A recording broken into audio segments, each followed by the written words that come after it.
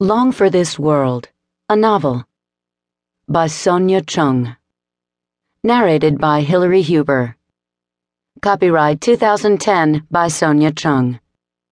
This unabridged audiobook is published by arrangement with Scribner, a division of Simon & Schuster Incorporated, and was produced in the year 2010 by Tantor Media Incorporated, which holds the copyright thereto. Book 1. Explosions. Flight, 1953. The eldest brother was 20 years old when he left the island. His wife was 18. It was good fortune, the heavens smiling down upon him, that he was offered the position teaching sciences at a junior high school in Kyung.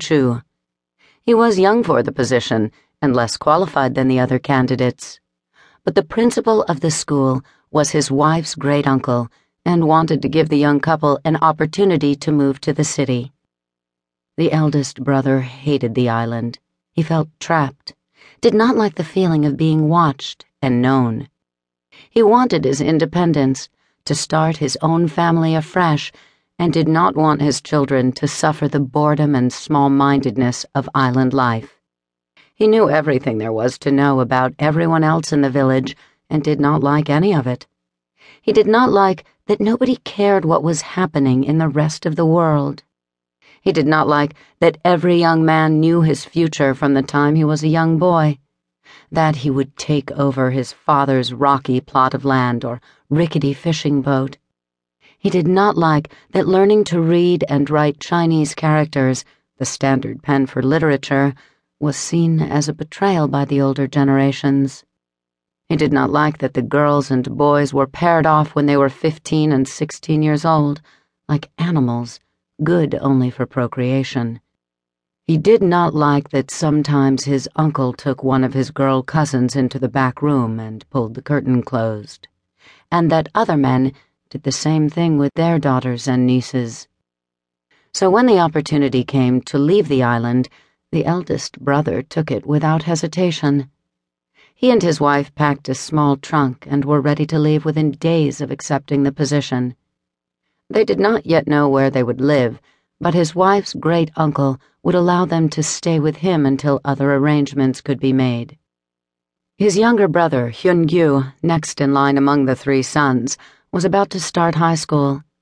Hyun-gyu begged his brother to take him along to Kyungchu, to the city.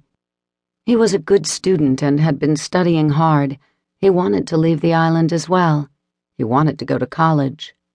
From the beginning, the eldest brother had discouraged him from clinging to such far-fetched ideas, but Hyun-gyu was determined. Now that he was almost 14, he knew that the village high school, 10 slothful boys and an ajumma who knew little more than her students, would be of no use to him. And the village library was running out of books for him to read. Hyun-gyu begged and begged, but his brother refused him.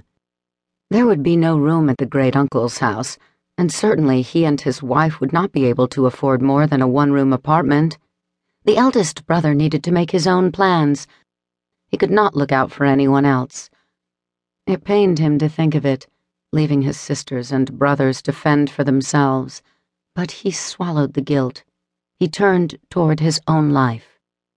The eldest brother and his wife arranged for the ferry to take them across the sea, a passage of some 5 hours in good weather, early one Sunday morning.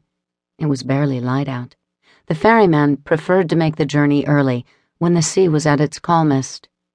The darkness of that morning was Hyun-gyu's saving grace. No one noticed as he slipped onto the boat and hid underneath a wool blanket that was thrown over a pile of rope and life preservers. By the time his brother discovered him, they were too far along to turn back. The eldest brother was angry to discover Hyun-gyu's trick, but underneath his anger, he was also a little bit pleased. This boy knows what he wants, he thought. His wife defended the boy and pleaded with her husband for compassion. The eldest brother feigned an even greater rage at her defense, and then relented. "Very well," he said, keeping back a smile.